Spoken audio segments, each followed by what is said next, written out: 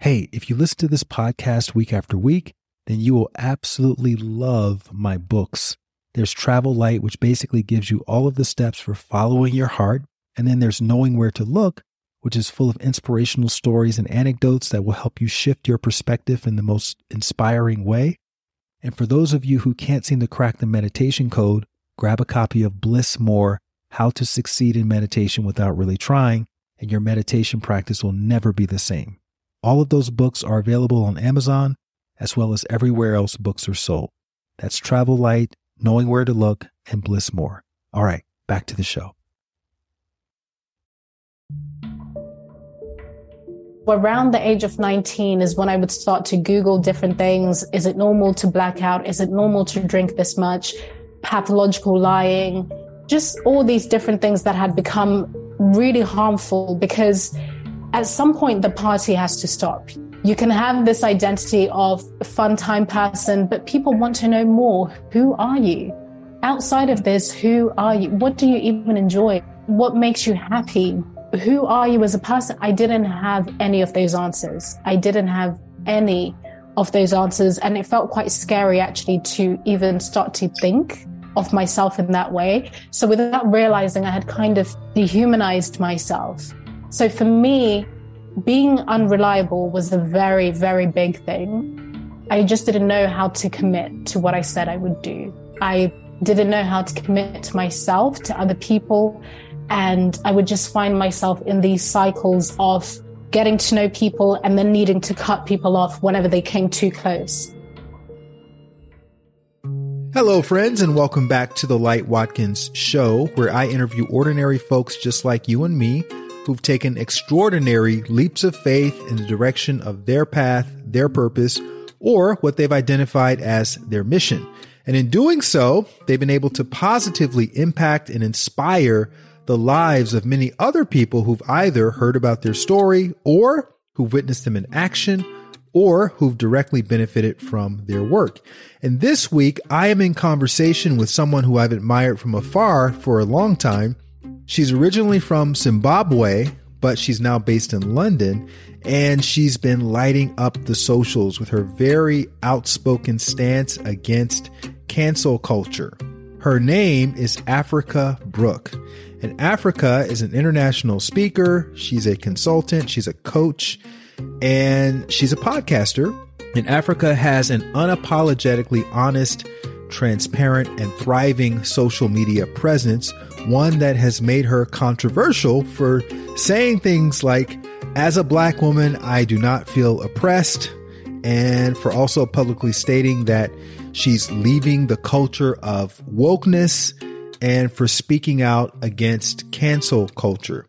And for those of you who hear those kinds of statements and you think that she's misinformed, I highly recommend pausing your conclusions until you hear the whole backstory in context from Africa's own lips. And what I discovered during our conversation is that she and I actually have a lot more in common than I even initially thought. In addition to being outspoken on many of those more controversial topics, Africa is also a lover of tea and of walking and of sobriety, same as me. Plus, she thoroughly enjoys challenging conventional wisdom whenever and wherever possible. And during our conversation, we talked about Africa's process of creation, how she creates the content that she posts. And we talk about how to create distance in your own echo chamber of beliefs and why it's important to do that, even if you feel like whatever you believe is infallible. We talked about her journey into sobriety and what switch allowed her to do that without going to AA. We talked about the importance of taking responsibility. And we talked about when Africa discovered that she was Black, even though she's from Africa. And that was an interesting perspective. We talked about the importance of self-forgiveness and so much more. This conversation, in my opinion, was an instant classic. And remember, you can always hear my raw, uncut, unedited version of my podcasts inside of the Happiness Insiders online community. So, without further ado, let us dive into my conversation with Miss Africa Brooke.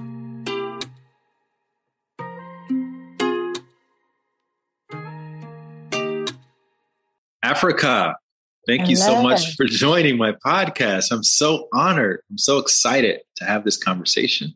Thank you. Me too. And we've already started laughing and smiling quite a lot before hitting record. So I'm in very good spirits. And I'm a great admirer of your work and your, not even just your work, your essence and your message and everything you're pouring out into the world. So it's an honor. It really is. Thank you. The feeling is very, very mutual.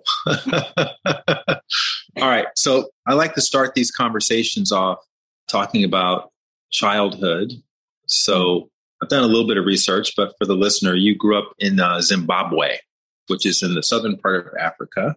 And well, interesting. Okay. So I've heard you refer to your father as Maxwell. You call him by his first name. And what's interesting about that is that I used to call all my brothers, I have three brothers. There were four of us, just like there were four of you. We all called our father by his first name, Donald, growing up. Like we just, hey, where's mommy and Donald? That was, wow. We didn't think anything of it. Like it was the most normal thing in the world. We never called him dad. I'd still never call him dad or father or pop or anything like that. I just call him Donald. And we all had nicknames. So now you grew up in this Shona tribe, I believe. That's like your tribal heritage. And you all spoke that language. I don't know which dialect, but you spoke that language growing up. So talk a little bit about childhood. Did you have a nickname? Did you call your dad Maxwell? What was the vibe like in the house? And I don't know which city you grew up in Zimbabwe, but talk a little bit about that. What were some of your favorite activities? Yeah. Oh, I love that. Such beautiful questions. So I grew up in Harare. I was born in Harare, which is the capital city. But my childhood was split between the city, Harare, which is where my dad's family is from, and Gweru, which is in the countryside where my mother's side of the family is from. So I really got a beautiful experience of the city and just being around such vast landscapes, climbing trees and growing up in my grandma's farm. So I really honor the upbringing that I had in terms of being exposed to such a rich environment. And I'm from the Shona tribe, and the language that we speak is Shona. And something that I'm so grateful for, having have lived in the West now for 21 years, is that I still speak my mother tongue. It's still my first language. It's still what I speak with my family. And I remember going back to Zimbabwe last year after some time. And when I say after some time, I hadn't gone back to Zimbabwe since leaving. And I'll go back to some of the questions that you asked. But I say that to say, even after 20 years of not being in the country that I'm from, stepping on the soil, because I can still speak my mother tongue, I didn't feel like an alien. I didn't feel like I can't catch the nuances of everything that's happening around me. So I'm very, as I get older, I continue to be so grateful that I can still speak my language. So that's what I grew up speaking. And my family, it was a very interesting dynamic, even though I can only call it interesting now in retrospect. There was nothing profound or unique about it at the time. But I grew up in a household where my dad was an alcoholic, my beautiful, beautiful father, Maxwell. And we didn't grow up calling him Maxwell. We called him Dad. But as I got older and started to acknowledge the environment that I grew up in and just how emotionally detached he was from us, me and my siblings and my mother, and how emotionally detached we were from him, I just started to call him by his first name when I would talk about him to other people. And it's not even something that I noticed. Somewhere along the way, I had just stopped calling him Dad. And the household that I grew up in is probably the first environment that taught me the importance of holding multiple truths and being able to honor the goodness in something, but also the badness in something. And for me, that was very much modeled in my father, because it's a story I've shared many times in different ways, but it's a big part of my journey. Through him, I was able to see a man who was incredibly charming, incredibly kind, incredibly thoughtful. And he found honor in protecting his family and being there for his family and in making sure that we were okay. But that was only when he was sober. The moment that he would drink, he would become a very different person. He would be extremely abusive, not just verbally, but very much physically. He was a very quiet and observant man, which meant that his way of being violent was really confusing because it's not even like he needed to say much. You just never knew whether you were going to get beaten or whether he was actually going to be really impressed because you said something quite funny. So, you just never knew what you were going to get or which version of him you were going to get. But I loved him so much and I hated him so much. Now in adulthood, again, retrospect is a wonderful thing because you have all of this language to describe your experience. But now I realize that that's where I really was able to learn the importance of holding multiple truths and that a person is never just good or just bad. And even though the abuse got worse as I got older until he then passed away in 2004, I had a wonderful childhood. We played so much, me and my siblings. We have a very, very big family. So there was never any time or space for loneliness or to focus on the sad parts of our lives. And growing up in a country where you can easily play, you can run for hours, you can climb trees, you can go to your neighbor.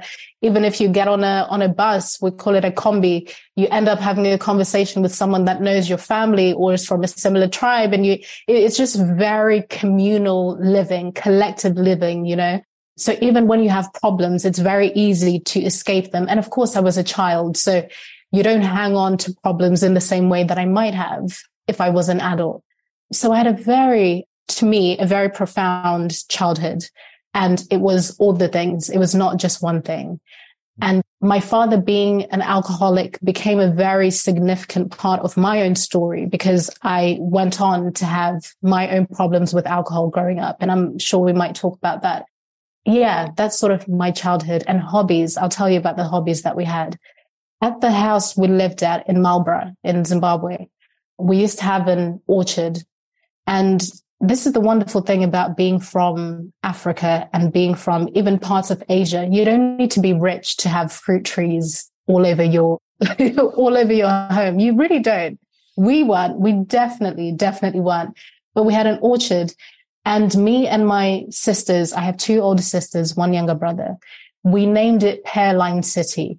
So every single day we'd get into the wheelbarrow and one of us would be the driver, the other one would be the conductor, and we would go to Pearline City and we would climb trees and collect fruit and bring it back.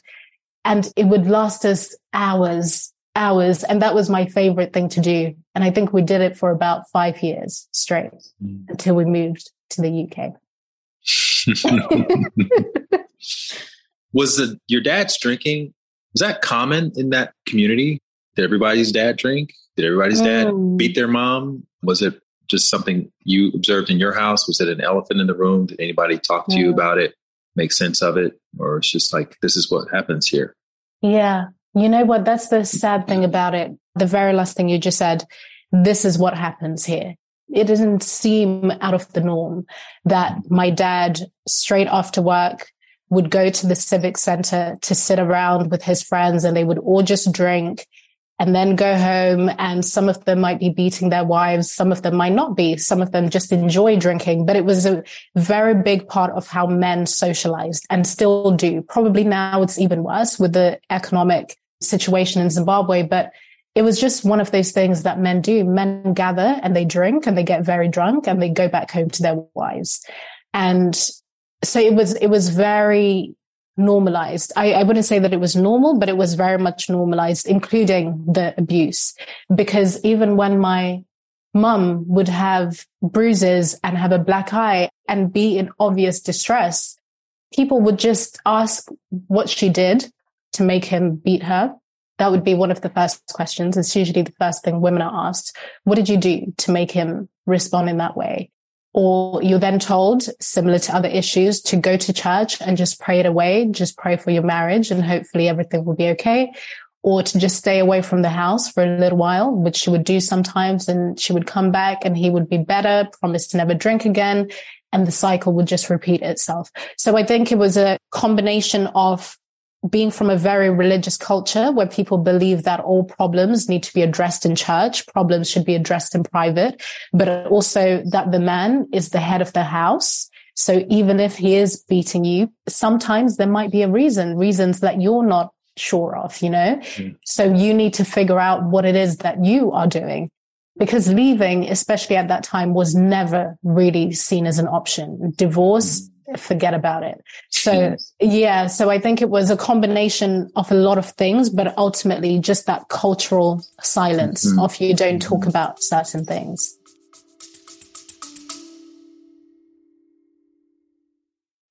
Hey there, really quickly.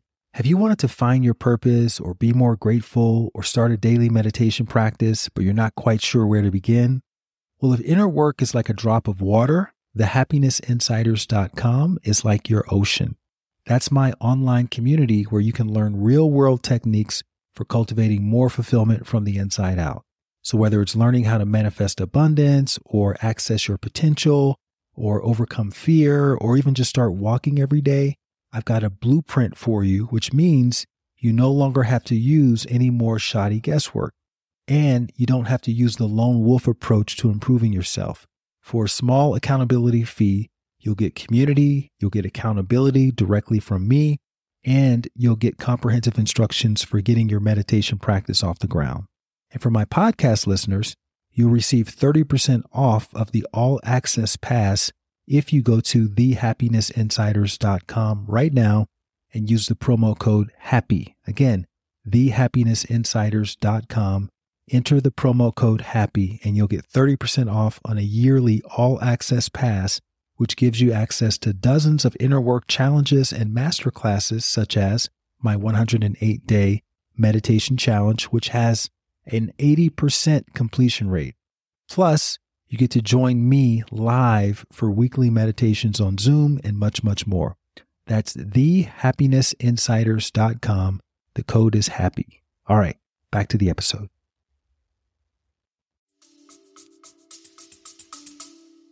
Yeah, I grew up in the 70s and we used to get beat all the time, my brothers and I, literally in the craziest ways that today would just be someone would report you, but I never thought about it as abuse. I just thought, well, I just need to be better. I need to either lie better or I need to behave better. And you started self-censoring around that time. Absolutely. AKA lying or admitting. Yeah. Yes, exactly. So by definition, self-censoring is when you withhold your opinions, you withhold your ideas, you withhold how you truly feel. And the driving force for that is fear. You're afraid that you're going to be punished in some way. You're afraid that you're going to be abandoned or rejected, or you're going to be misrepresented, or if we use the language of today, you're going to be cancelled, right? So fear is the main driver for that. So for me, growing up in an environment where there was physical safety, I had to look out for my physical safety as a child, but also my mother had to do the same for herself and us. Of course, you learn to lie, exactly as you said. You find smart ways to lie or smart ways to please the person that has more power over you. So when I started to take a look at some of the things that I was experiencing in adulthood regarding ideologies or feeling afraid to express how I truly feel, I nearly tricked myself into believing that this was suddenly happening and it was coming from nowhere. But when I allowed myself to be in stillness and silence and to just be curious, I realized that I had actually learned to do this from a very, very young age. Very young age. Yeah. And I know for me, I got really good at it. I mean, I would just lie about stuff that wasn't even really significant. Did you eat today? No. Or whatever, what did you eat? I had an apple, but I really had a sandwich. It's like, why am I even lying at a certain point? Yeah. Yeah. A part of me feels quite nice in a very odd way to hear someone else being honest about that, because pathological lying is something that I find so interesting, like compulsive lying, whatever you'd like to call it. And that was also part and parcel of being in that environment. But then at some point, there's this weird thing that can happen where you realize that you're good at it, Yeah. And then a part of you starts to feel, the word is not coming to me right now, but it's kind of feeding a part of you because you realize just how good you are at this thing, how easy it is to manipulate other people. Mm-hmm. So there were a lot of things that were formed in that environment that I then had to deal with later on in life. But I find it really important to be very honest about those things that can feel very gross, that can feel like, oh, should I say this or acknowledge this? Because it allows me to then actually course correct in a way that supports me. Yeah.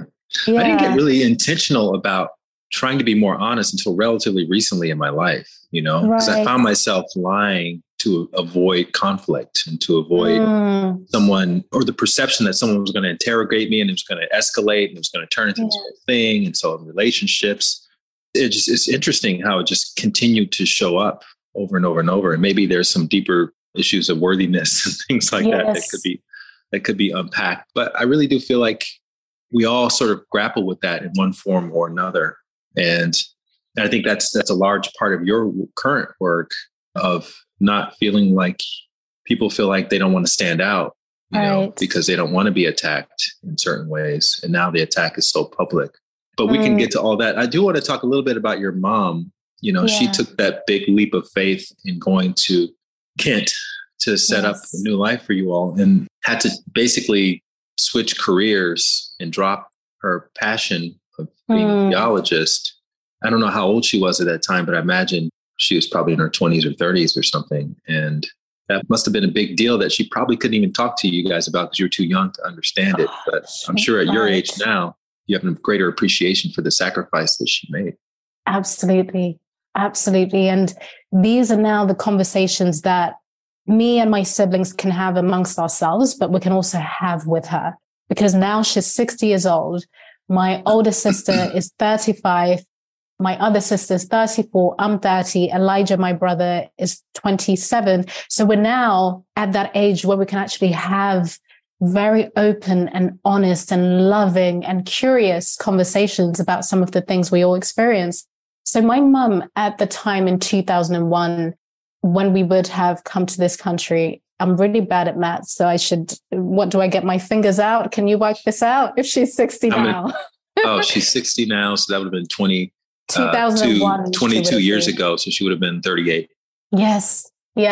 So she was 38 and with 4 children coming from Zimbabwe to the UK, realizing that the incredible work she had been doing for such a long time as a geologist was irrelevant now.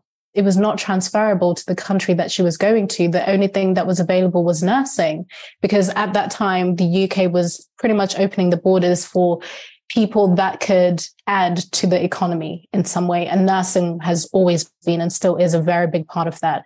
So she had to put her ego aside. She had to start from absolutely nothing. And by that time, my dad had taken pretty much all the money that she had and all the resources that she had. So she really was starting from zero. And now I get to really, exactly as you said, I get to really appreciate that in a very different way, because something that I think about life is my life would be very different had she not made the decision to come here, which was not an easy decision to make. And my dad was supposed to follow some years on. I believe it was at least a couple of years on. And he ended up passing away from alcohol before he could do that. And when I think of just all of the things that she experienced herself as an individual, but having to grieve her relationship, but to still continue, to still fucking continue because she had no other choice. Those are things that I think of quite a lot today, because 60 is still very young. She's still only 60 years old and she's lived so many lives. So yeah, it's something that I think about quite often and speak to her about quite often as well. One more question about these early days before you moved to the UK. What was your idea of success as a family? Like, what was that conversation like? Was it about becoming something like a geologist or moving away from Zimbabwe to a Western country? Like, what was that idea like for you guys? Oh, wow. What a question. I don't think I've ever been asked a question like that before. Also because there was no collective familial idea of success. It was not something that was spoken about at all. And I never witnessed my parents dreaming together or talking together about the family or about their individual selves, ever. So yeah, I don't think there was any collective idea. I think, to be completely honest, I think it was about survival. It was just about purely surviving. My mum had a good job. My dad had a good job, good enough to be able to support 4 children living in the city. And any conversations that could have happened around what happens next, what's next for the family, they never happened in front of us, if ever at all. Because I think my dad's health and mental well-being declined so much that my mum had to do quite a lot of things secretly. I think even her coming to the UK, at some point, my dad tried to sabotage the trip. I think he tried to hide the passports or something along those lines. So she couldn't include him in the plans because he didn't want her to leave. He didn't want her to stay and be happy, but he did not want her to leave. So I think it took a lot of convincing for him to even finally agree for us to go. But the plan was, as I said, for him to come at some point. So he made peace with that.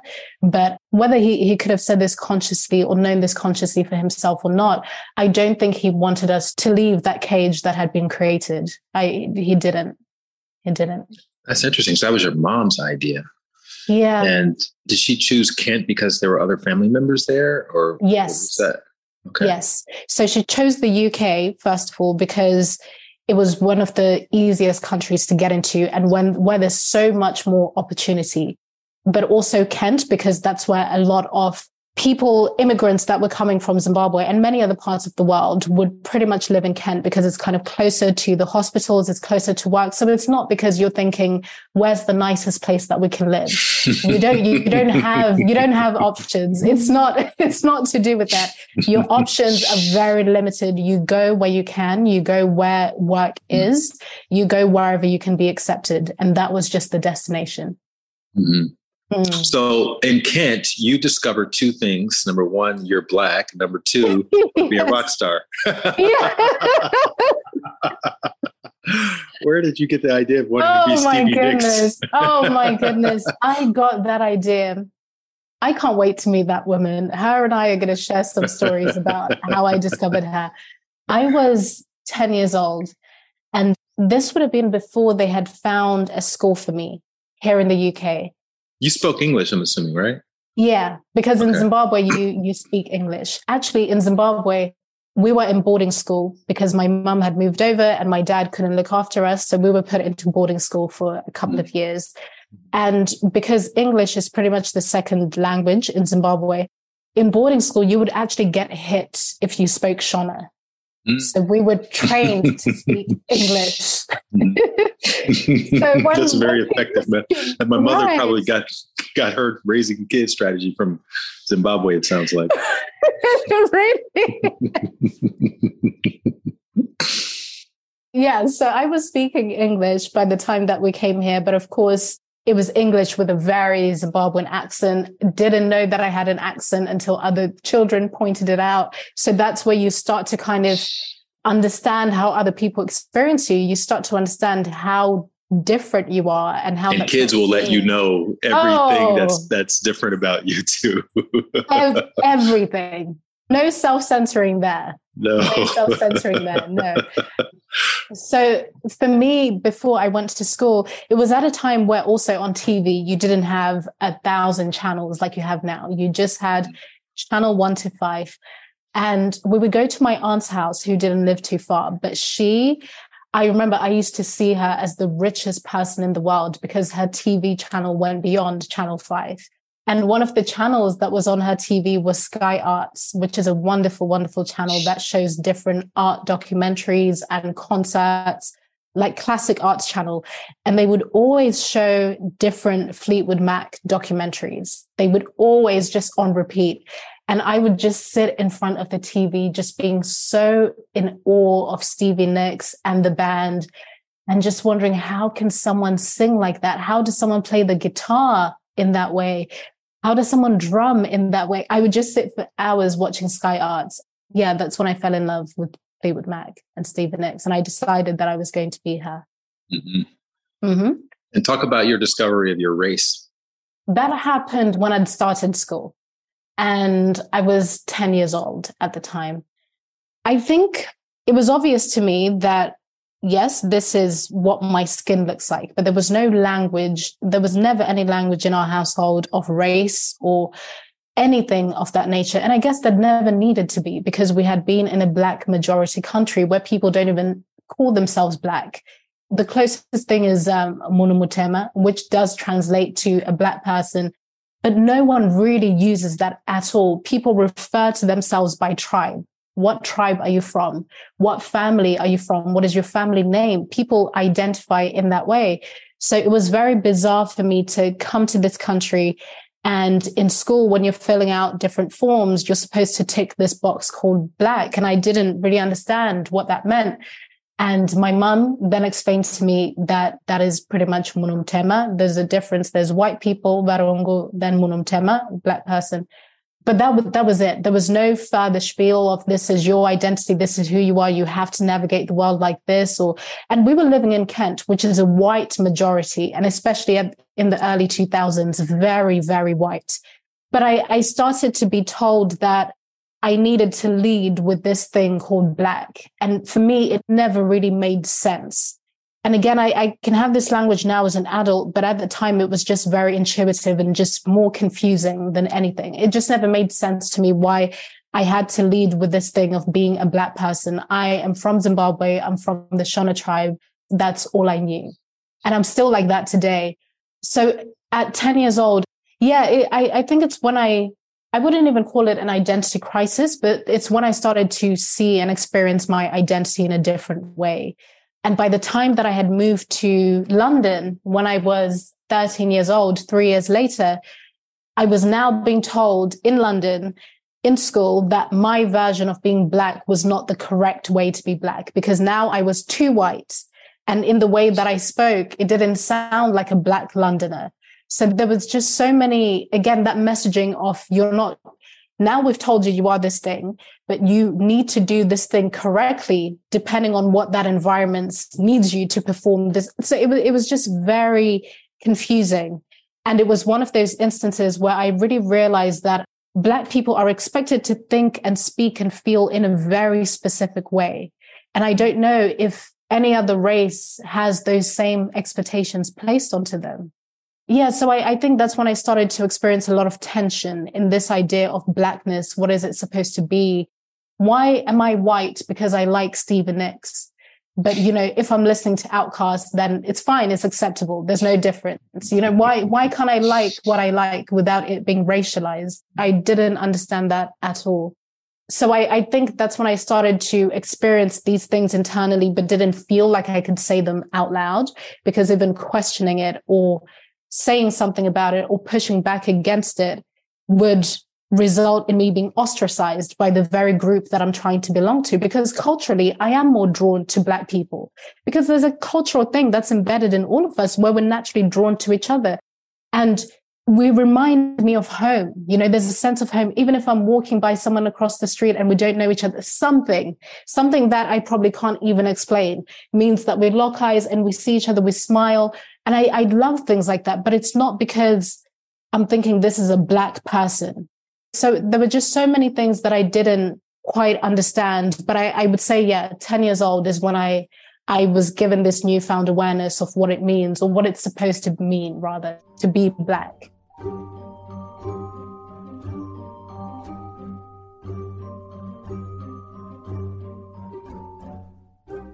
Was that the impetus? You're dealing with the cultural differences because you experienced your father essentially kill himself from drinking. Yeah. And then you began. So I find it usually goes in one of two ways. People never touch alcohol if they experience something like that, or they go all in on it. And so were you conscious of that when you were starting to drink at 14? Or did it just kind of catch you by surprise and you were just curious and dabbling and you sort of divorced yourself from what happened with your dad? Yeah, I think I really numbed myself when it came to the experience that I had with my dad. I kind of pretended that none of it ever happened. Mm-hmm. And I think that was also a result of things never being addressed in my family. Even if we can all see what's happening, it will never be spoken of. Even if there's a violent incident or even something wonderful happens or there's some news, things are just never spoken about. So I think it was quite easy for me to numb that experience with my father. So I would say a lot of it happened unconsciously, not even in a conscious way. And the drinking culture in the UK is so massive. It's such a deeply embedded thing in the culture. I can see a face of recognition there. It definitely is, especially when you're young, actually. It's just seen as part and parcel of growing up. So for me, starting to drink at 14 was not even like there was no deep thought. I didn't even think, oh, my dad used to drink, maybe I should. It was just not a thought. I just wanted to be part of the group. I just wanted to have the same level of fun that other people were having. And I just participated. But I think it was the moment where, because there were already a lot of insecurities starting to be formed because of questions around identity and belonging and things that had happened in my family and things that I was forcing myself to forget, but a part of me would never forget them. I saw, even from the first time that I drank, that I could drink this thing and all of that would go away. And it would be replaced by confidence. It would be replaced by just this desire to have fun and this liberation and just so many things that made it truly seductive from the very first time that I drank. But also at that time, I blacked out.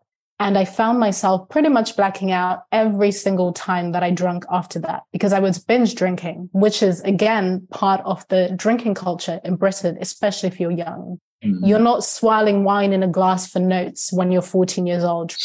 You're not doing that. You're in a park slamming big bottles of very cheap wine and beer. So I trained myself to drink in that way. So I think following my father's blueprint was a very unconscious thing. But the numbing that I had done, even when it did become conscious, I didn't bring the two together in any way. I just saw it as a form of escape, which is what it was for a decade. What does it mean to black out? Because I don't think people understand how that even works. Because when we hear blackout, we think passed out, but you're not actually, you're still conscious and you're still having conversations. And man, it blows my mind that something like that is possible. Blacking out is essentially when you drink so much in such a short space of time, but of course you can continue. You drink so much in a short space of time that you stop making short-term memories. So you can still be in autopilot. Again, you can have conversations. I would have so many wonderful conversations. Also, I was told that they were wonderful because I wouldn't remember them, because amnesia is a part of it. So you can't make short-term memories. So you're in a state of amnesia where a lot of things are happening, but you will never be able to remember them. And for me, sometimes it could be an hour. Sometimes it could be 3 hours where I'm in a state of amnesia, but I'm still operating. And I just won't remember a single thing. And the longest, I believe, was about 8 hours. Sometimes it would be 6 hours. Sometimes it would be much longer than that. And if I carried on the binge, maybe introduced different drugs, it could go on for longer. But it was a very dangerous way to live. And for a lot of people, we've normalized it. Even though I think some people do know the difference between blacking out and actually passing out. But I think even the language and the knowledge around blacking out, we just see it as part of the experience of drinking, that it's this inevitable thing that will happen at some point in time. But for me, it started to happen very, very regularly. And I would wake up in locations where I wouldn't even know how I got here, from being in the city and waking up in the countryside and not knowing how I got there, not knowing if I've had sex with the person next to me. But I had normalized that way of being from 14 to 24. So even though these were very objectively dangerous situations, I would find ways to make peace with them. So that people who were talking to you while you were blacked out or having sex with you wouldn't know that you were blacked out. They would just think you were just you. Yeah, they would just think I'm just me, unless they had something to compare it to. And by that, I mean, usually when someone's blacked out, especially if you know them, there's kind of just like a deadness behind the eyes. So they might be functional, but there's just like a blank nothingness behind the eyes. So it's a very subtle thing that sometimes you won't notice, because I wasn't sort of flailing around everywhere and dropping and vomiting. It was not like that. I could be exactly as I am now, but there's just like a deadness behind the eyes. And maybe if you were to ask me a specific question about something that I said a few minutes ago or half an hour ago, I might not remember, but I'll find a way to kind of dress it up, and then we continue. So it's a very, very dangerous thing. Wow. So have you ever experienced anything like that, life? No. I mean, I used to drink when I was younger. I stopped drinking when I was about 25 or 26. Okay. Just made the decision to stop, but I never really felt like I had it was out of control or anything like that. So no, I have never had that experience before. But you had this persona that you were very much embodying. Yeah. And you worked in advertising, but you skipped around to a bunch of jobs. It was hard to keep a job. And so everything was sort of snowballing to this rock bottom moment. Can you just give us a little montage of those days? Absolutely. Of trying to quit, not able to quit, partying, self-sabotaging. I would say I started to notice that there was a problem around 19 years old. But by that time, I'd already really started to build this party girl persona and just this very extroverted version of myself, which allowed me to escape so many things. Because the older that I got, the more information I had on my upbringing, the more information I had around what had really happened with my dad, what had happened with my mum, the level of abuse that she had experienced. And out of all my siblings, I'm the one that is most like my father. I'm very much like my dad in so many ways. Even Charming. The way we look, even the way we look, the way we are truly introverted at heart, but we can also be introverted if we need to be, just very much like my dad. And the times when I would start coming home drunk, my mum would tell me that I'm like my dad, and she wouldn't kind of spit the words at me or anything like that, not in a malicious way, but through her concern and worry, she would tell me that I'm just like my father. And the sad thing is that we didn't get to have the productive conversations that we can have now. She didn't tell me what she means by that. She didn't go further into it, but I can imagine now for her, as a woman who's lost her husband, experienced this abuse, now she sees him being reflected in her daughter and her exhibiting the same behaviors and patterns. I can only imagine how odd that must have been for her. So I don't carry any resentment around that, but we didn't have extended conversations or her asking me what I was trying to mask or anything like that. We just didn't have the tools that we have now. So she would tell me that I'm just like my dad. Just little things like that, and me seeing my own behavior started to show me that there was a problem. So around the age of 19 is when I would start to Google different things. Is it normal to black out? Is it normal to drink this much? Pathological lying, just all these different things that had become really harmful, because at some point the party has to stop. You can have this identity of a fun time person, but people want to know more. Who are you? Outside of this, who are you? What do you even enjoy? What makes you happy? Who are you as a person? I didn't have any of those answers. And it felt quite scary, actually, to even start to think of myself in that way. So without realizing, I had kind of dehumanized myself.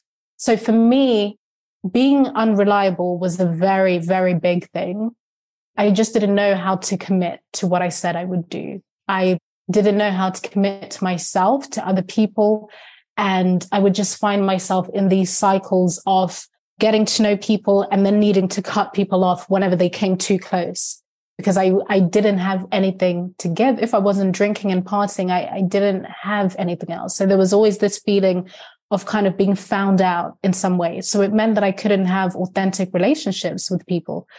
Over time, I tried my very, very best to get sober. And it could be as simple as, I'm not going to go out anymore. I'm not going to go out for a couple of months. I'm just going to stay away from drinking. I'm going to stay away from drugs. And I would manage to stay sober for those 3 months, sometimes 4, sometimes 2, sometimes 2 weeks, whatever it might be. And then every single time I would relapse. It's almost like I wasn't used to life being at a happy constant. It's like I wasn't used to things actually working out. I needed some level of chaos and drama to feel like myself. So anytime that I would actually achieve something, achieve sobriety, I would start to feel kind of anxious. I would start to feel like I've done enough time. I've done enough fucking time. Let me back in. That's what it would feel like. So I would pull the plug on myself. I would pull the plug every single time. And that's when I came across the concept, actually, just before I finally got sober after 7 relapses, I came across the concept of self-sabotage. I'm always so grateful that my curiosity has never gone anywhere. The curiosity that I've always had as a child, I've always had questions. And sometimes that's not always convenient to the adults that don't have the answers. It's just a nuisance, especially when they don't have them. But I've always wondered why we do the things we do. Why do we, even just language, why do we use the words we use? Why do we think in the way we do? So my curiosity led me to immersing myself into the world of psychology to find out how addiction actually works, to find out how behavioral cycles work. Why am I constantly in this cycle of getting well? And then when I start to actually experience the benefits and the results of getting well, I feel very uncomfortable and I feel like I need to do something so I can be back in destruction. And coming across the term self-sabotage, which is essentially when you get in the way of your goals, when your behavior is in direct conflict of what you say you actually want. So I was saying that I want to get sober, but my behavior was in stark contrast to that. So starting to have the language actually helped me stay sober this final time. And now it's been 6 years, because immersing myself in that world and treating it as research, sharing my story publicly, even though there were so many moments of shame, so many moments of guilt, people close to me in the beginning were like, really, are you sure you want to be sharing this? But I knew that I couldn't get well in private. I had to hold myself accountable, truly accountable, by sharing things in an open way. So I started my anonymous journal online and started researching, fell in love with the world of psychology. And 6 years on, I've been able to stay sober because I found a way to move out of my subjective experience and to shame myself because of this cycle that I would find myself in, and then actually acquired the language to describe my experience so that I could get better. Okay, so let's double click on this moment for just a second. So you had your party friends and you had your few real friends. I think I heard in a conversation, you only had one really friend and your boyfriend at the time who were messing around with you because everyone else had cut you off. And I think we all have, or we've had someone in our life who we saw they were living unsustainably and maybe wanted to say something. Why did that friend of yours, Roxanne. Yeah. Why did Roxanne get through to you in 2016, that month before Halloween? What did she say, or how did she approach it that just finally got your attention? Similar to when people ask me what finally made me get sober, it was not one specific thing. Mm-hmm. It was a collection of different things and different moments and different conversations. But I would say one of the final things that sticks in my mind is when she saw how much pain I actually was in. We were still going out a little bit. She was no longer wanting to party in the same way. So when we went out, it would just be at a restaurant or to a bar, something that wasn't too much. But the reality of it was, at that time, my drinking and my alcoholism didn't care where I was. I could have been, I've said this many times, but I could have been at a baby shower or a funeral. My mind would tell me that it's party time. There was no care of what the environment actually was. So she would see, I remember one of the last times that we went out together, which I think is a huge contributing factor to my sobriety, she could see that there was always this urgency to not want to let go of the night, to not want things to end, to not want to go home, to not want to face myself, to just want another drink. She could see that even though someone who didn't know me could have looked at the way that I look, the way that I'm dressed, and think I just want to have fun, I'm celebrating something. She knew the reality of my life at the time. She knew that there was no one else. She knew that me and Billy were in a very bad place, my wonderful boyfriend at the time. And she knew that I wanted to get sober so badly. She had held my hand every other time. She told me that if something didn't change this time around, she didn't even say this time around, but if something didn't change, she didn't know if she could be there for me in the same way anymore. And I really needed that. And similar to my boyfriend, Billy, it took her a lot to be able to confront me in that way, in such a loving and calm way. She could see how much pain I truly was in. So that's what I would say happened. But the thing is, we'd had conversations like that before. I don't know why that time was really so different. But again, I think it was just a mounting effect. My shoulders had become so heavy carrying these different conversations. And I just couldn't do it anymore. But I think it also felt so good to know that someone loves me enough to stick with me, but to also be very firm and direct with me, because no one had been that firm and direct with me ever. Even my own mother had been very indirect. You're just like your father. I don't fucking know what that means. You mean charming, well-dressed? Thank you. Charming and well-dressed. But Roxanne was very honest. And I needed that. So in getting sober, something that I'm always very honest about too, is that I didn't do it because I loved myself and I felt like I deserved better. And I wanted to get better, yes, but it's because I was starting to feel the social cost and the physical cost of being that unwell. But I actually had to get sober to keep those two people in my life. So I didn't do it for myself. I did it for them and for my relationships, the only ones that existed at the time. And then eventually it became something for me. I would say about 2 months in, it became a choice for me. And all the research that I was doing, all the language that I was getting allowed me to realize that actually there's something much bigger happening here. It's not some kind of moral failing. There's something that is happening to me in terms of addiction and how alcohol actually works and the blueprint that I've had from my dad. So yes, I would say that conversation with Roxanne was because she could see through my bullshit and she wasn't afraid to be honest about it. And were Roxanne and Billy supporters of you posting anonymously online and then publicly? Yes. Or who was pushing back? Who was saying, I don't know if you want to put this out there, it's just a little bit too much? Roxanne and Billy were huge supporters of everything that I did right from the beginning. Even after Billy and I broke up, he continues to be my biggest cheerleader. They were very, very supportive of that. And it was actually Billy's mum, who I'm very good friends with. And she is from a very different generation, the same generation of you do not, what are you doing? Don't make yourself vulnerable. Are you crazy? No one's going to hire you anymore. That good job you wanted, no one's going to hire you. As soon as they Google you, they're going to see your problem. So she loves me so much and she just wanted to protect me and to know that I'm okay. And with my family, it was a very similar thing as well. But actually, they were very supportive of me sharing. I had my own assumptions about what they might think, me sharing so openly about some of the things that I experienced in our family dynamic, but also the messy aspects of my journey to getting sober. But they were very, very supportive. And it actually brought us so close. Now we've never been closer, whether it's my mama or my siblings, all of us. And that was through me sharing those things that it could have been so easy to listen to just one person who said, maybe that's a little bit too much and not, But those people that were left in my life at the time, they were very supportive. They had their initial concerns, but I think when they realized that holding myself accountable in this way, and I've been writing since I was 10 years old, it's where I'm able to actually, it's really cathartic and it allows me to be truly honest.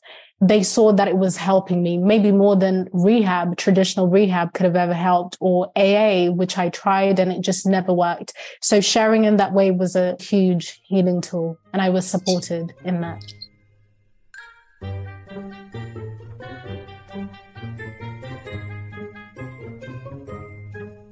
So someone's listening to this right now and their heart is telling them to do something. It may not be writing on a public blogger, but to do something that is honest, an honest expression.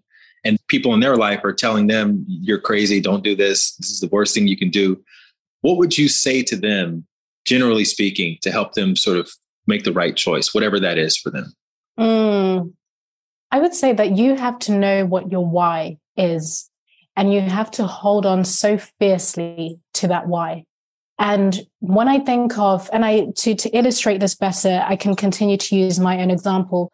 My why was that I had tried to get sober privately. I had tried to deal with certain things privately, but that was not a good way to hold myself truly accountable to what I needed to do. I needed to be well.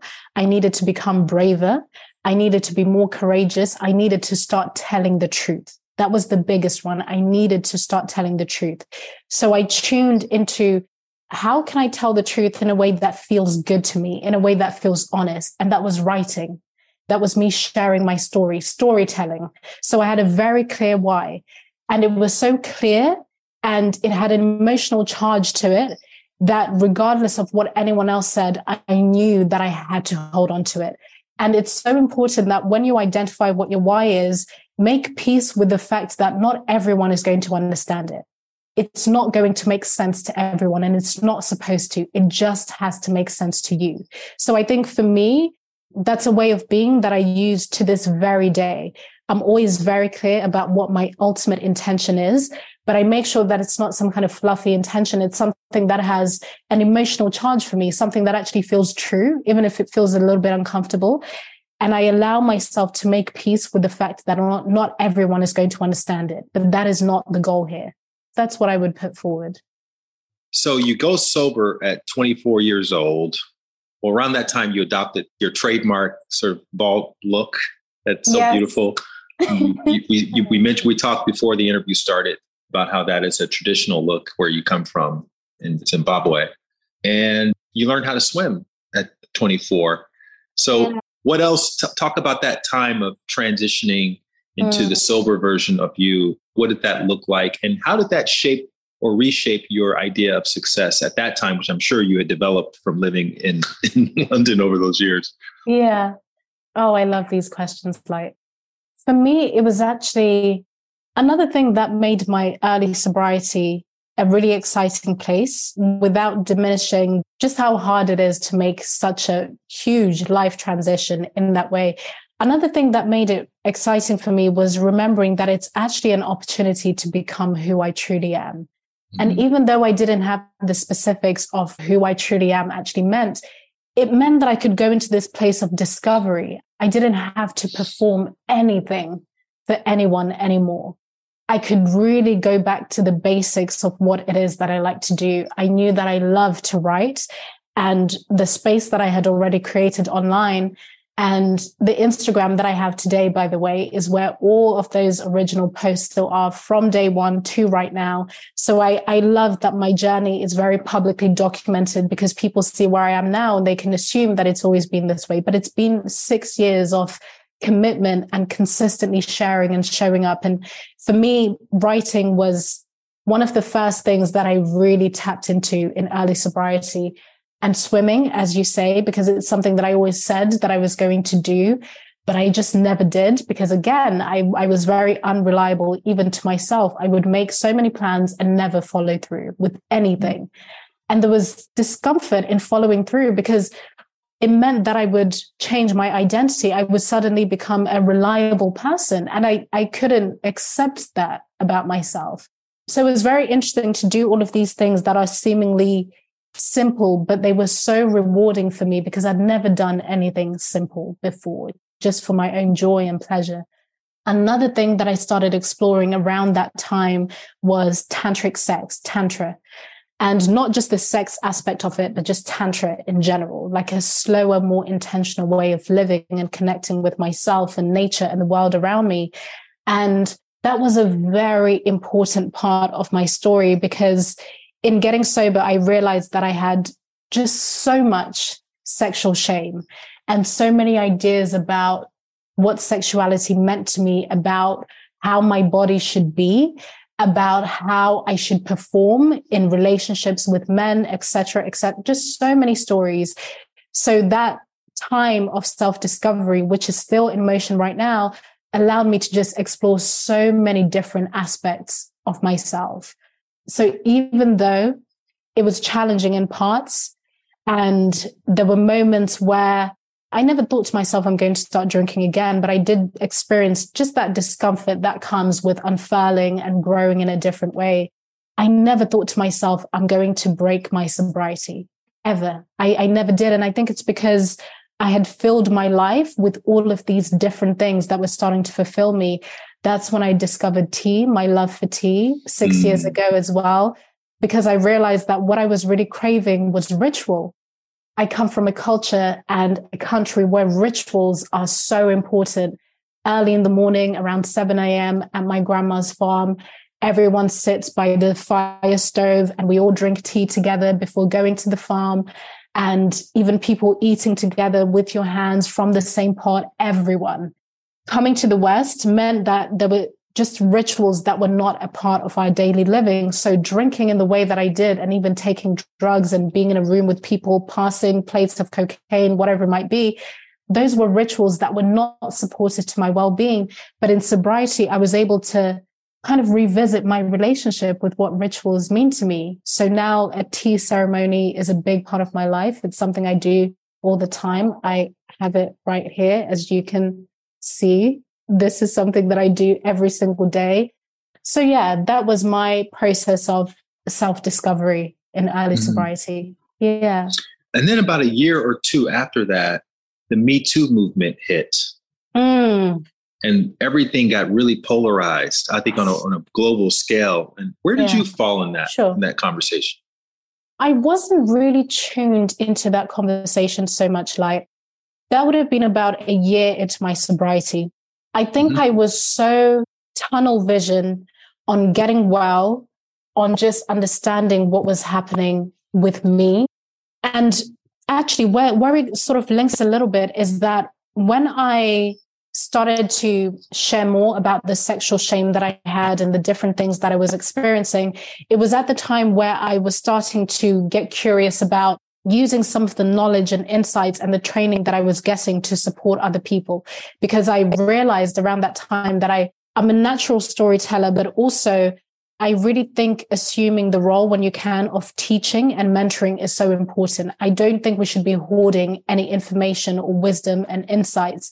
So I made it a commitment for myself to be trained in different pockets of psychology so that I could turn my story into a tool that could be supportive for other people. So I was sharing a lot about sexual shame and the links of self-sabotage, how that presents itself in intimacy and interpersonal relationships. So I started a sexual wellness company called Cherry Revolution in late 2017.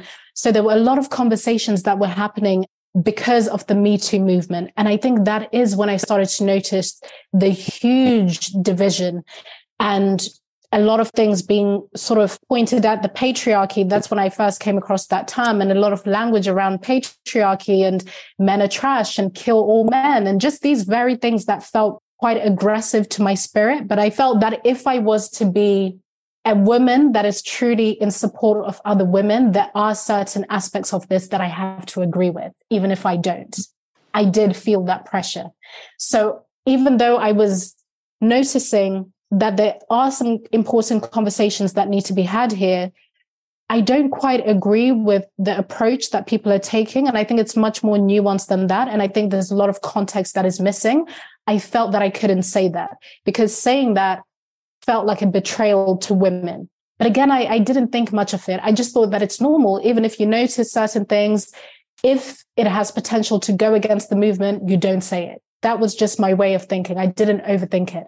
But now when I look back, again, when I noticed those patterns of self-censorship, that is around the time that it started, when all I wanted to do was to create and continue conversations around removing shame from women's sexual pleasure. I found myself in movements that were heavily politicized. So it's almost like I had to take on a certain identity or to pick a side, right? So yeah, that's the impact that I would say 2017 and that time would have had on me and my identity in any kind of way. Were you having aspirations of becoming a coach or a speaker or anything like that at that time? Or how were you making money? Like what was your day-to-day income, your work life? When I started sharing in 2016, my work spread very quickly. I had no intention of building any kind of community, being a persona of any kind. I just needed to get well, and sharing in this way was the best way that I could do it. Okay. But my writing and my work got picked up very quickly here in the UK. So I would say about 6 months later, I was invited to be on a national television show to talk about my journey getting sober, my sobriety. And I would say around that time is when I saw that I had a natural gift for speaking as well, which is something that I had never even considered. So from one thing to the next, I started getting invited to speak and share my story. But I was not earning anything at the time, even though I was working with very big organizations. It was that exposure thing, you know. I was working in advertising at the time. So I was working in advertising up until early 2019, when my profile and everything that I was doing started to get so big that I wasn't able to manage that and to also be in a full-time job. So yeah, that's how I was doing things at the time, but it was never a fixed plan to become a coach, to do consulting, to do mentoring, to do any of the things that I do now. It's almost happened accidentally, but then it's become a conscious choice every single time that I've realized that, okay, there's something that I can add here. So around 2017, at that time, I was still working in advertising, but I had my company at the time and I was sharing publicly. So everything was starting to kind of be in motion around then. I'm sure you were a gifted writer, but I would imagine that one of the reasons you got so much traction so quickly was the honesty that you brought into your writing. Yes, absolutely. And I think it's something that I never really think about, in the sense that even from that very first post that I shared publicly, or all of my journals, anywhere that I've been writing since I was 10, I've always been okay with allowing the messy stuff to be on the page. I've always been very okay with that. And even though I'm a very private person, I consider what I'm going to share. I'm very intentional about what I'm sharing. And I share things when I've actually processed them and I've gone through them, but I will not omit anything. I won't hold anything back. And anything that I will always share what I believe is relevant to it. So I think you're very right. I think my work was very refreshing for a lot of people. And because anything that I write down with words, I can also say it with my voice and still give you the full picture. So I think, yeah, that's a big part of it. And especially at the time when I was 24 years old, there were not many young women from a metropolitan city that were talking about getting sober at such a young age. I think now it's more on the rise because sobriety is seen more as something that's in the area of wellness. So there's something quite appealing about it. But at the time, it wasn't anything like that. So I think that's also part of it.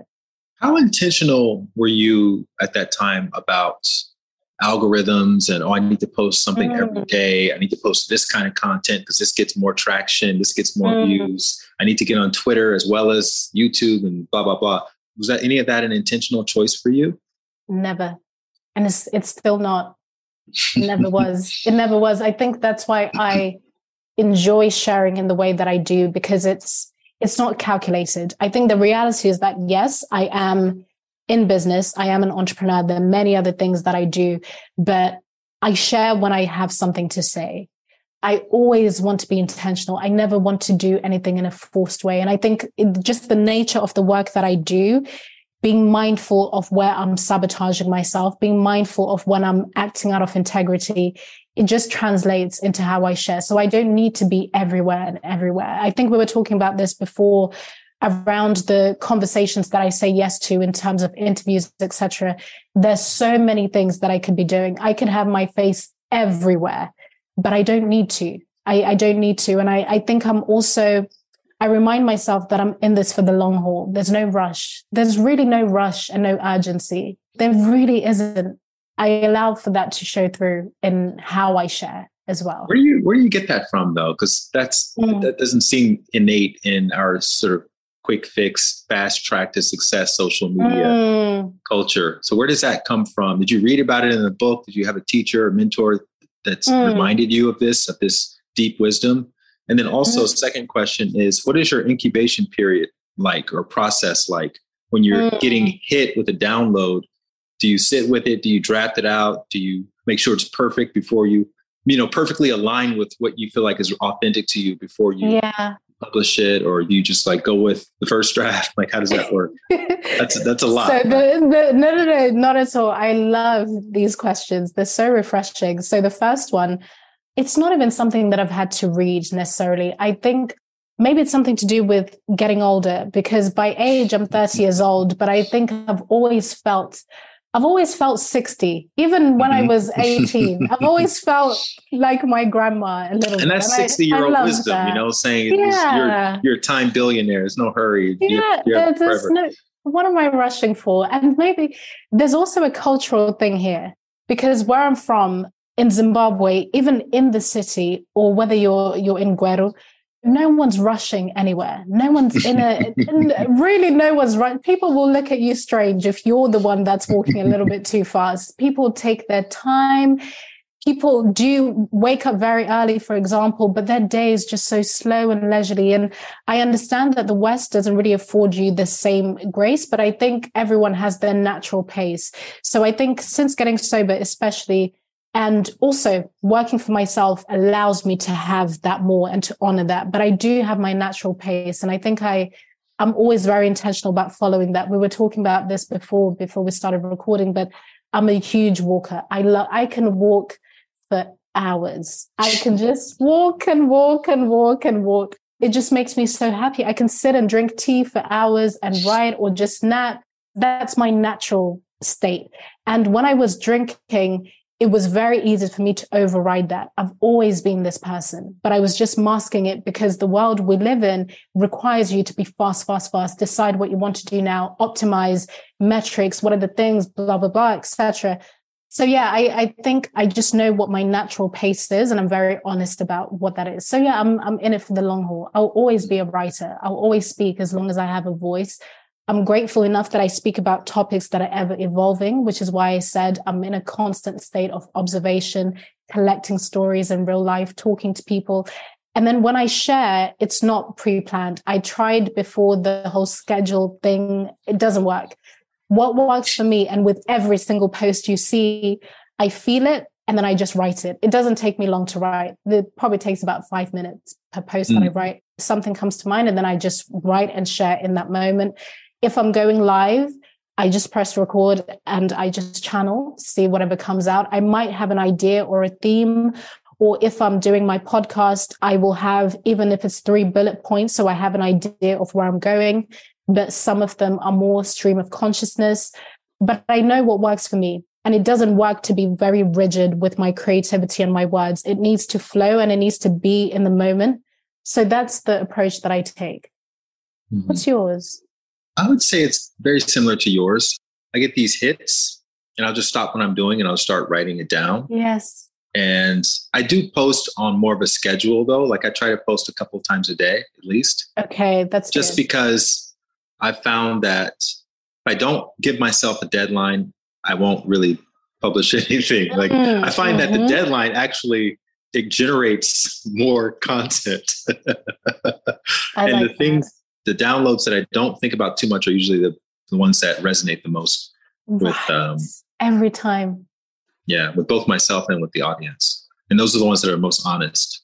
Yes. If I have to go out of town and I'm sitting down thinking, what can I write for the next couple of days? Then those are the ones that feel a bit contrived. Hindsight. Yeah. But I'll go back and keep tweaking things that I posted weeks ago. That's exactly what I do. And I think I found that to be very powerful. One, because it allows me to refine my message, but there's so much goodness that I've shared before that not enough people have seen, that maybe I've even forgotten about. And also, if we're thinking about the platform in which you're sharing, for me, which is mainly Instagram, it's not a searchable platform, right? So you share something that is so profound and something that resonates, and then it disappears. People won't see it again unless they're so committed. But I also think bigger than that, it allows for my message to really sink in the way that it does, because there is a through line to everything. And sometimes people need to see things again and again.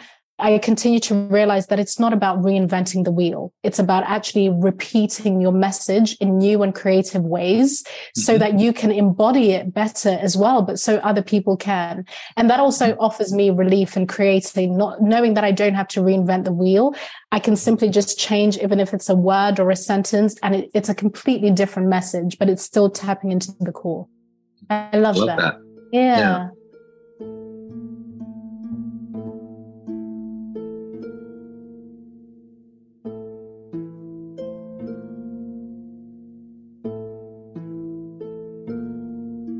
So a couple of years after Me Too, we had the summer of 2020. We were all woke. we were aspiring to be woke. We were ashamed of how unwoke we were. And what was interesting is, so I had been posting, this is interesting. So in February of 2020, I made a commitment to post a video a day. That was my deadline for myself. Okay. And most of my videos were about wellness topics, meditation, happiness, whatever, inspiration. So George Floyd comes along. I'm like, I can't post something about inspiration today. I'm going to sound tone deaf. So I told an honest story about how I got profiled, because I think people don't see me as like someone like in the same category as a George Floyd. And that video that I posted that day, which it took me 5 minutes to do. Yeah. And I was just so happy I got it done, because now I didn't have to think about posting a video for the rest of the day until the next day. Yeah. But that video got like 3.54 million views.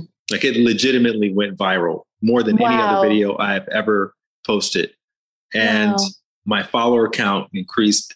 It doubled within a few days. And so I essentially became like a voice of reason for, helping white people understand what was going on with the whole conversation around Black Lives Matter and blah, blah, blah. And it turned out I was really good at it.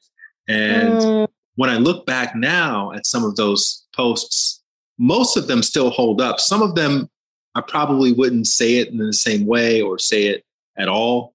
And that's why I resonated with your work, because you posted something saying how you were leaving the woke culture. And I'm really curious, what was your evolutionary process? Because I'm sure you were all, woke at one point, and then you kind of started asking yourself questions as you've been doing your whole life. Right. And it led you to this conversation around self-censorship. So let's talk a little bit about that. Yeah. Gosh, the further away that we get from that time, the more that I just think, what the hell happened that year to all of us? Right. So for me, 2020, around that time, the way that it had started, I was doing my work around self-sabotage, which I have been, at that point in time, had been doing for about 4 years, and just having conversations that were always very thought-provoking. Some could say they were controversial, but they were never really that controversial anyway. But I think because of the work that I had been doing in sexual wellness and sexual activism, which it was labeled, but it never really was that. Being a sober activist, I'd never really said that it was, but I was kind of seen as an activist already in many different ways. So even though in the background I had so many questions, there were different things that I didn't believe anymore, whether it was around feminist ideology or just that I had questions about, still very much supported and respected, still do. But I just had questions and curiosities and different contradictions that I wanted to at least discuss, but didn't think I could. So when 2020 came around and there was already tension around the handling of the pandemic and the medical choices that people would make or might not make, etc. But the George Floyd incident, it was a very emotionally intense time. I don't think I've ever felt anything like that in my lifetime, and I don't know if I will. On a collective level, that same intensity, everyone focused on one thing that is happening in one country, but it's so global and it's kickstarting such vital conversations. And I will never dismiss that. I actually think a lot of things have changed for the better, because it's meant that people have had to be in a state of self-inquiry, which I'm all for. But I immediately slipped into a place of deep anger and rage, and a part of me felt like I had to, like I didn't have any other choice but to do that. And very similar to you, I made one specific expression of rage and anger. I think there were things that I was resharing and reposting at the time, just different mantras and different phrases and different things. Again, the emotions, it was all consuming, but there was also this very addictive and beautiful solidarity that was happening at the same time. So you have this sort of cocktail of feelings and emotions. And I was very angry because essentially I was being told that I'm always going to be oppressed, that this incident is absolute evidence that I will always be in the position of victim, always, regardless of what I do, regardless of all of it, none of it matters. We will always be in this place of victimhood. And that made me very rageful. So I was resharing a lot of things without any critical thought, without asking who's saying it, where is it coming from, what is the context. There was no rationale. nothing. It was purely emotion. So it meant that anytime someone approached me to say, hey, have you thought about this? Or a conversation from a place of rationale, it made me furious, because someone trying to speak to someone who's in a deeply emotional place from a place of rationale, it never works. And there were a lot of mantras that I was repeating around white supremacy and silence being violence, etc., and many other things of that nature that I didn't truly believe. Mm-hmm. But I think there was this deep desire to belong, and I felt like I was already starting to belong anyway, that I was just finding myself performing and behaving in ways that I hadn't even decided. So anyway, I shared something specifically. This man sent me a message, and he was a mixed race man. He sent me a message saying something along the lines of, do you think this is the best approach to take? Because of a lot of things that I was sharing at the time and reposting. So he simply asked a question. And I publicly shamed this man. I took a screenshot of something that he had said to me in private in my DMs, and I made it a post on my Instagram. And it was at that time where there were so many eyes on Instagram. You could post one thing and it could just take a life of its own. So many careers were created in that time. So many people's identities were formed in that time because of the validation and affirmation that they were getting in this really unique environment that I don't know if that will ever happen again. Mm-hmm. Immediately. And in the caption, I wrote something around it being an example of white supremacy, people positioning their questions as some kind of something along those lines. And immediately it got validated. Immediately there was a huge response to it. Thank you for saying this. There's people were calling out this man, et cetera, et cetera. There were maybe 4,000 likes in the space of under 10 minutes. Just these things that really just feed your ego and make you feel exhilarated that you've done something right. You know, you're on the right side of history, whatever it might be. And just as quickly, it all just started to feel very wrong. It felt very wrong just as quickly. I think that post was up for a maximum of 20 minutes. And there were hundreds of comments, and it was being reshared. This is an example of white supremacy, blah, blah, blah. Suddenly, it's almost like I had an out-of-body experiencing where I was witnessing like an alternate reality version of myself, which wasn't actually me. And I felt deeply uncomfortable. I knew that I had found myself in the clutches of groupthink. I had abandoned all rationale. There was no critical thinking. I was not asking questions. I had betrayed my values and my own boundaries in order to belong. And this moment was illustrating this perfectly. And I immediately deleted the post, and I didn't message the man straight away, but I did a couple of days later, and I apologized for that. And he didn't think it was that big of a deal, but I definitely did. And that was the moment where I started to zoom out of this very addictive environment that was feeding my ego. And I started to realize what I had been participating in. And as someone that had been researching and studying self-sabotage for such a long time, I realized that what was happening was collective sabotage. People called it cancel culture, etc. But at the time, I didn't believe that cancel culture existed. I thought it was just an excuse for people to evade accountability, which is another mantra that you hear, right? But the language that was more specific to me and made sense was collective sabotage. It was a group effort to get in our own way. We're saying that we want unity. We're saying that we want solutions. But actually, our behavior is proving otherwise, because the moment someone asks questions, we shame them. The moment someone deviates from what is seen as acceptable, we dox them, we humiliate them. I always think of it like a virtual public stoning session. You know, you're in the public square and everyone's stoning you. That's how it feels. And that's what I did. That's the environment that I created. And that's when my own process of realizing that I had participated in something that was so vile and disturbing to my spirit. And not only that, I had been internalizing certain things as fact without even asking myself questions. I'd fallen into the trap of identity politics. And then I started writing about it bit by bit in my notes, in my journal. And that eventually became my declaration why I'm leaving the cult of wokeness. And I think when people hear this initially, you can conclude, well, see, that's what happens when you try to be woke. But really, you're just talking about any form of groupthink. Right. Any form of an echo chamber. You need to have some sense of diversity and to just formulate your own opinion, no matter how long it takes to be able to do that, which is incredibly difficult when you're connected in the way that we're all connected on social media and just through the news and the quotes news. Right. Because it's rarely new information. You're just watching repeat. They should call it the repeated. We'll start a petition. The repetition. It's not the news, it's the repetition. So, okay. Leaving cancel / woke culture. What was the exact title of the post? Why I'm leaving the cult of wokeness. Of wokeness. Okay. Talk about that moment before.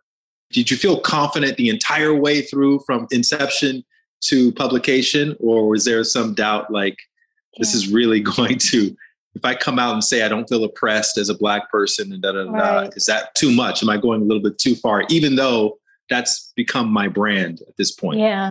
So I would say it was around June, July that I started to write and started to think about putting some of my thoughts out. And the beautiful thing is that it had never fully become a part of my brand, this idea that I'm oppressed. I was using other people's words and language to sort of share my stance on what I was supporting. But I never used that language myself.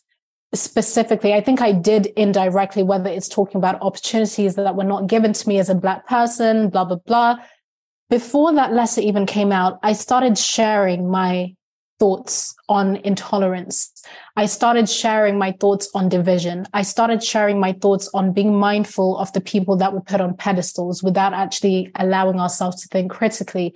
I was sharing about the importance of not discarding people because of one mistake. As someone that had made plenty of mistakes and had the blueprint of getting sober, I knew that I had dismissed a lot of people who are now brilliant friends of mine, different thinkers and different curious people that were contrarians or mavericks or people just went against the grain. I had dismissed them because of their identity, because of something that they said once without taking in the full picture.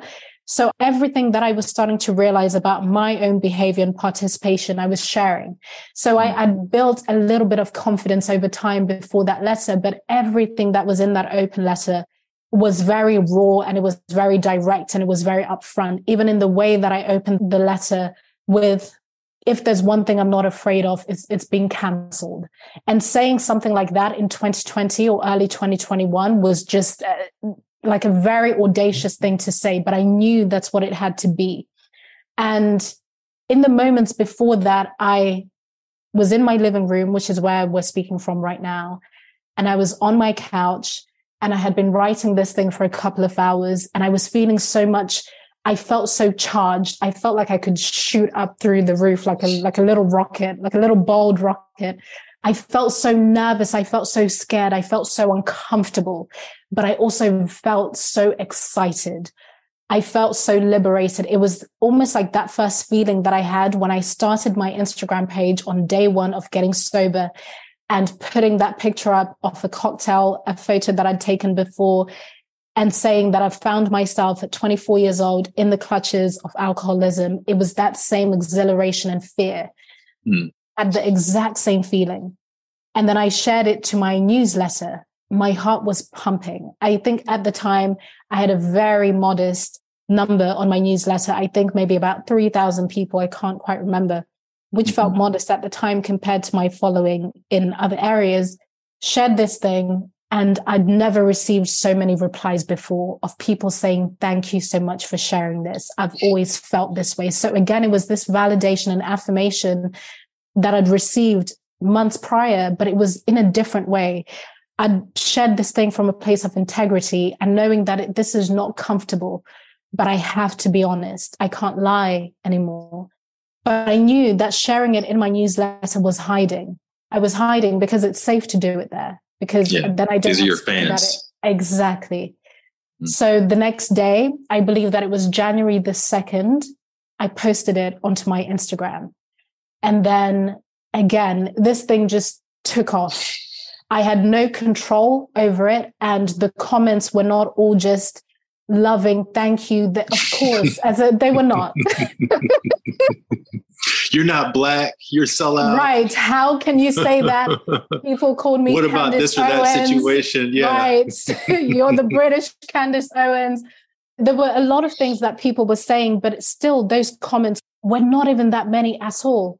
They were not even that many at all. And I think it's because in my open letter, it wasn't just me leaving the left and going into the right. It wasn't that. And I think sometimes it's easier to deal with a person when they're moving from one ideology and neatly into another, one political party and neatly into another.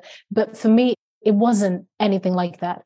I am, if we look at my values, I am a left-leaning person. I don't over-attach myself to any kind of ideology. But if we look at my values and what I stand for and who I am, you could think you know where to place me.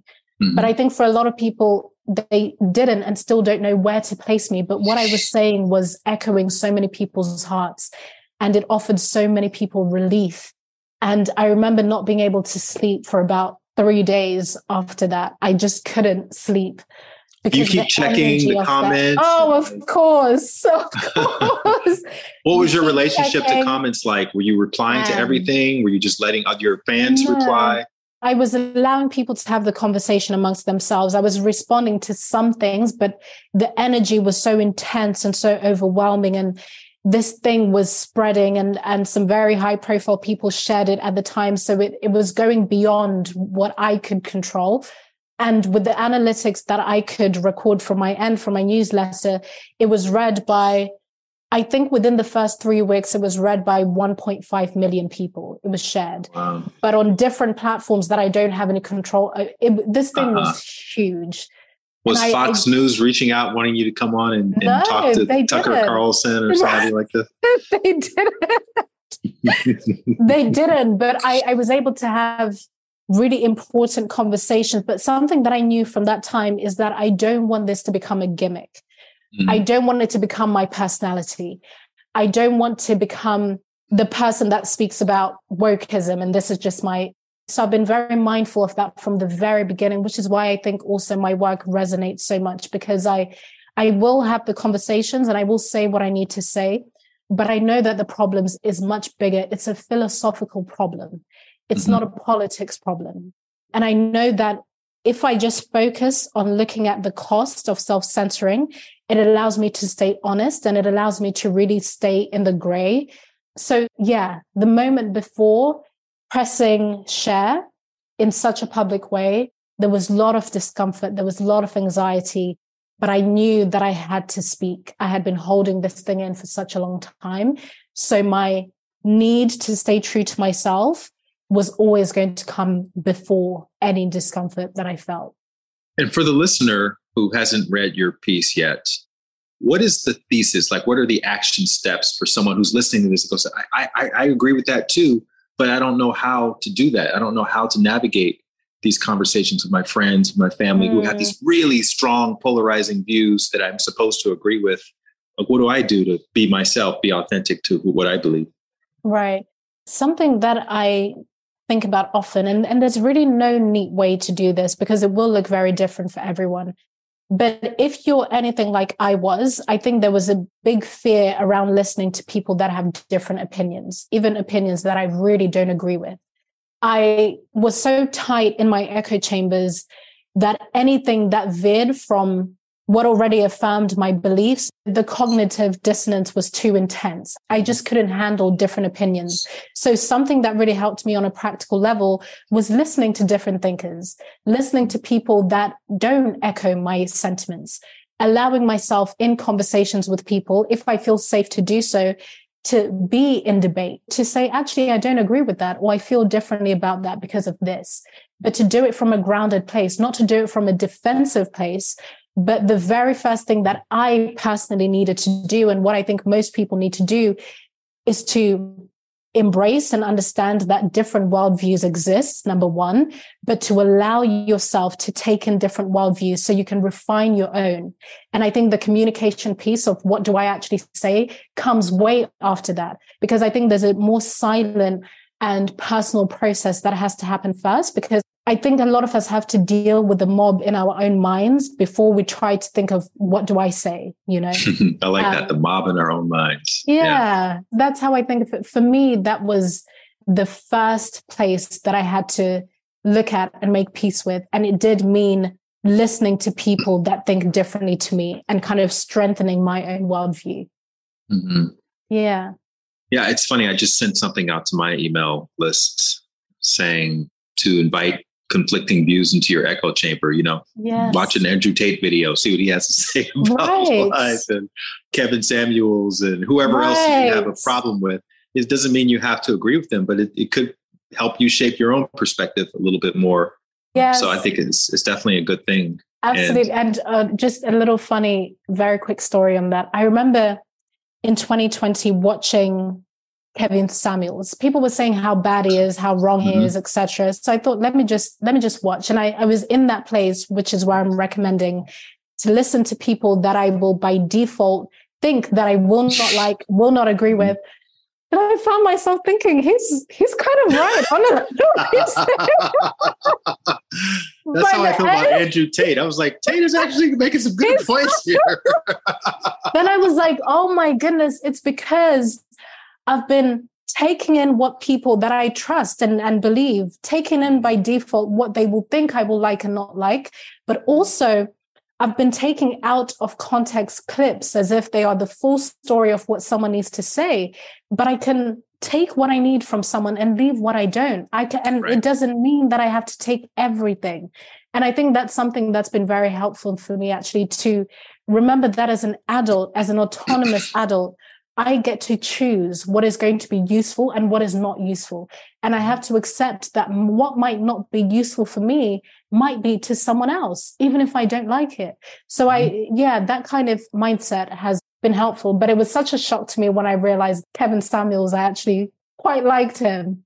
Well, the same is true with our parents, our grandparents. Like we just inherently do that. We don't agree with everything they say. Yes. But we don't take offense as quickly as we would take offense to a Kevin Samuels or to some stranger on the internet, because we understand the context. We know where these people came from. We know how they were raised. We know how they were conditioned and indoctrinated. So we can kind of separate that in our mind, but we forget that everybody has the same experience. Everyone had a certain upbringing. Like Kevin Samuels, for instance, he had a cancer scare when he was in his early 20s. And after that, he was like, I'm not holding back anymore. I'm living like every day is my last. And, that informed his willingness to put himself out there in the way that he was doing it. Now, I'm not saying everything he said was correct, but of course. I'm loving seeing all these polarizing figures in the world because it starts conversations. Like you were on a podcast with Jordan Peterson, and that's someone else who a lot of people who have only experienced little clips here and there have formed strong opinions about. They've never actually sat down and read the guy's whole book. And he says himself, look, I'm actually quite liberal in my values, but a lot of people think I'm like this MAGA Republican. Right. So because he's confident and strong in his beliefs. And I think it can be easy for people to hear us mention some of these names and to have a visceral response to it. And I always people are getting triggered right now listening to this. Like, I thought Light was one of us. And I am one of you in some respects. And, I have my own opinions about other things in other respects. Yes. And I think that can be an invitation to, instead of projecting the discomfort that you feel, to give meaning to the other person, to be like, I wonder why I expected Light to speak in this way, or to reject that person, or to not. What are the expectations that I have of people that I don't actually know? So I think those moments of discomfort, we shouldn't judge them. I think they're so normal. There are people that I can hear their names and I will have a visceral response before I then intellectualize it and think, okay, why am I feeling in this way? So I think we have so many opportunities of self-inquiry. So that's also something that I would invite people to do before allowing yourself to just react and to give meaning to someone else's worldview, to just come back to yourself and inquire about why you feel that way, and whether you can just take it and leave it and still accept the other person as a whole human being. So I posted on my socials, if you have a question for Africa, what would you ask? And I got a few questions, but I'm just going to ask you one, which is, what area of life are you struggling to be in integrity with? Oh, that's a good question. What area of life am I struggling to be in integrity with? I will try to keep this answer short, but it's in the realm of relationships where for me, there can be the most tension, romantic relationships. And more specifically right now, monogamy has never worked for me. Even from when I was quite young, I of course didn't have the language for it, but I've never understood on a deep level monogamy or seen it as something that is a part of myself. It's something that I've always tried because naturally relationships are assumed to be monogamous. But I'm finding myself in a place right now where I am navigating a relationship that is in a very defining stage where we have to get specific about what it can look like to be in a non-monogamous relationship. And I'm finding that a part of myself wants to fit the mold of what is expected of me, to honor the fact that I am a non-monogamous person, but I'm willing to be as monogamous as you need me to be. That's something that I am working with right now because I don't want to go against what feels true to me in order to make it work in a relationship. So that's an area that I would say I'm having to take a close look at so that I can accept that there's a level of risk with me being completely myself and loving in the way that I want to love and to be loved. And I might potentially lose this man, or this man might not be able to be in this relationship dynamic. So I think that's the main thing that I can think of when that question is put forward. That's the thing that's at the forefront right now. Beautiful. And how are you defining success these days? What does that look like for Africa Brooke? Success these days looks like spaciousness, having space in my life, having space to nap every single day, which I do between 3 and 4. Siesta? Exactly. Something that I've brought back from Zimbabwe. I nap every single day. So spaciousness is, to me, success. The space to be with my friends and to be with the people in my life. I really care about having rich, fulfilling relationships. So for me, true success is having meaningful relationships with my people and having time for them. And also success looks like sharing my message without holding back. And I feel that I do that very well and it feels really good. I don't hold anything back. And I give myself the space and the time that I need to actually nurture my message so that I'm not performing for the algorithm or for my audience or for potential clients or whatever it is. And I think because of that, actually, I experience huge worldly success. So I think because I've clearly defined what success looks like for me in the simplest ways, it allows me to be extremely successful in the more sort of mind worldly stuff. Well, one thing you said earlier that I'm really inspired to hear is you mentioned your values, which means you clearly thought about your values. Yes. Which I think is an important thing for all of us to do. You don't have to be an influencer. You don't have to be any special kind of person to sit there and just say, okay, what's really important to me? And a quick way to be able to discern that is, I think, and I would love to hear your thoughts on this, when you think about the end of your life and people get up at your eulogy and talk about what they remember about you, what do you want them to remember most about you? And I think that's a quick way of just, hey, I want them to remember me as a generous person. Okay, so generosity, that's one of my values. Yes. I want them to remember me as a family person. Okay, family connection, making time for that. It's one of my values. So what are your thoughts on that? Oh, that's how should someone derive their values? I think that's such a simple, practical, easy way for people to figure out what their values are. And I have another side of that, which I think could work with that very well. For me, we have to be honest about what our existing values are. I think it's very easy. For example, for me, I value integrity. I value autonomy. I value freedom. And I value relationships. Honesty. Honesty, exactly. So these are the things that I deeply value. And when I think of my future self, I want to value these things. But I often think about the importance of being very honest. And I think how I put it is the results that you're currently seeing in your life will show you what it is you currently value. We all want to say we value freedom, we value transparency, we value this. But are the results that you're currently seeing in your life showing you that you value that? When I look back to 2020 and that period that we spoke about, that highly intense time, I could have said at the time that I value integrity and honesty, transparency, but the results in my life were actually showing me that I value popularity over truth, right? So I think you have to be honest about your existing values. And the best question is, what are the results that I'm currently seeing in my life?